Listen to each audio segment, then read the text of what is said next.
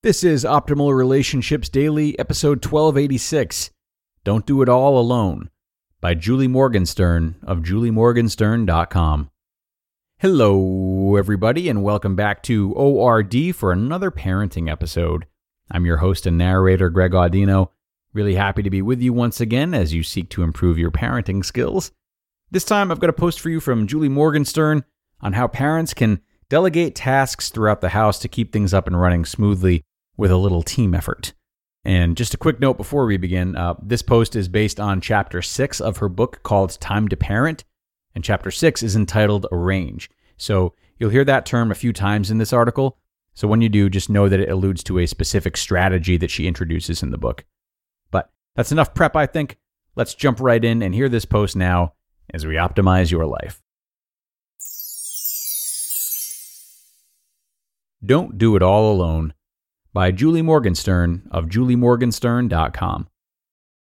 Becky, a divorced mom with two kids, 10 and 15, wished she could spend less time organizing household logistics and more quality time with her family.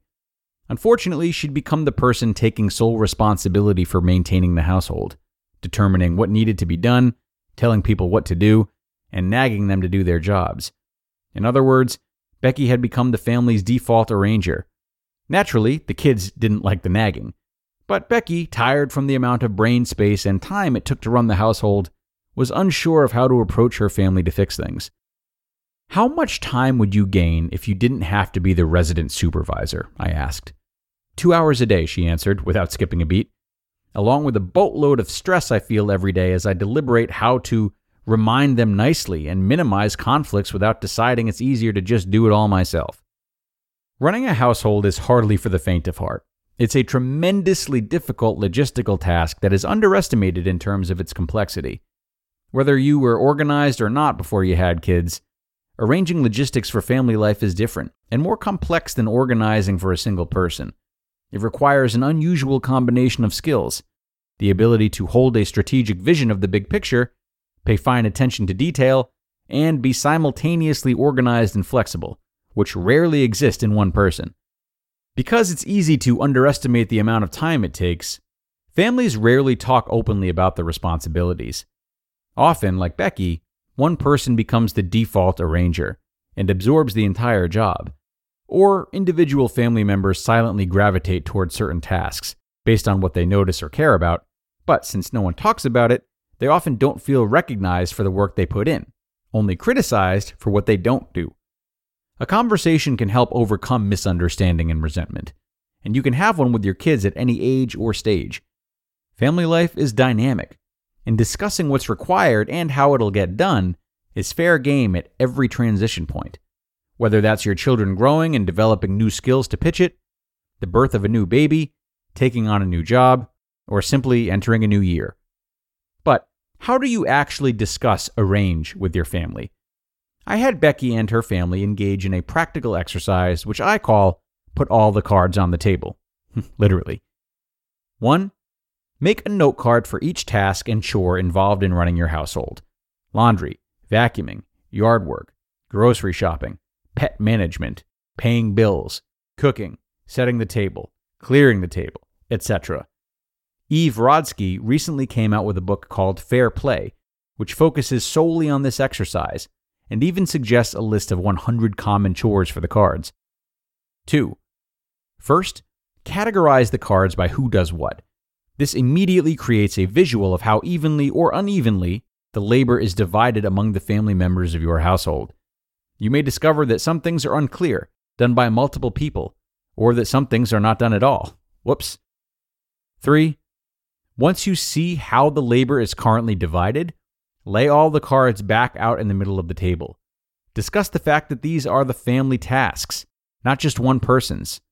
Now, go back through the cards and allow everyone to choose tasks that they enjoy and can commit to doing. 4. Are any tasks left over or unclaimed?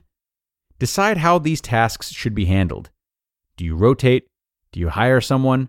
Is there a better system that takes less time? Can you let it go entirely? Becky's teenage son, Aaron, who'd felt very put upon by lawn and pet care, was humbled when he saw that his mom had 24 cards while he had 6, and his little sister had 1. The discussion revealed that much of the nagging was the result of misunderstandings around timing.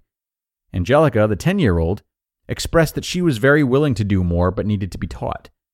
The family reallocated the tasks, made a plan for teaching Angelica how, and created a chore chart, including expectations on when things had to be completed.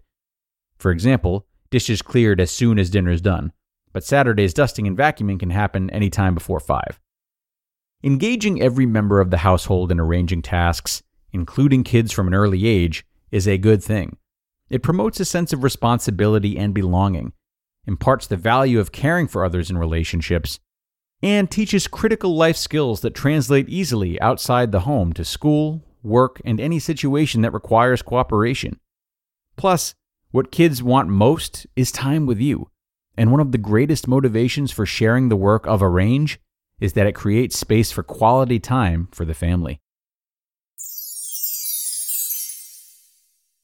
You just listened to the post titled, "Don't Do It All Alone" by Julie Morgenstern of juliemorgenstern.com.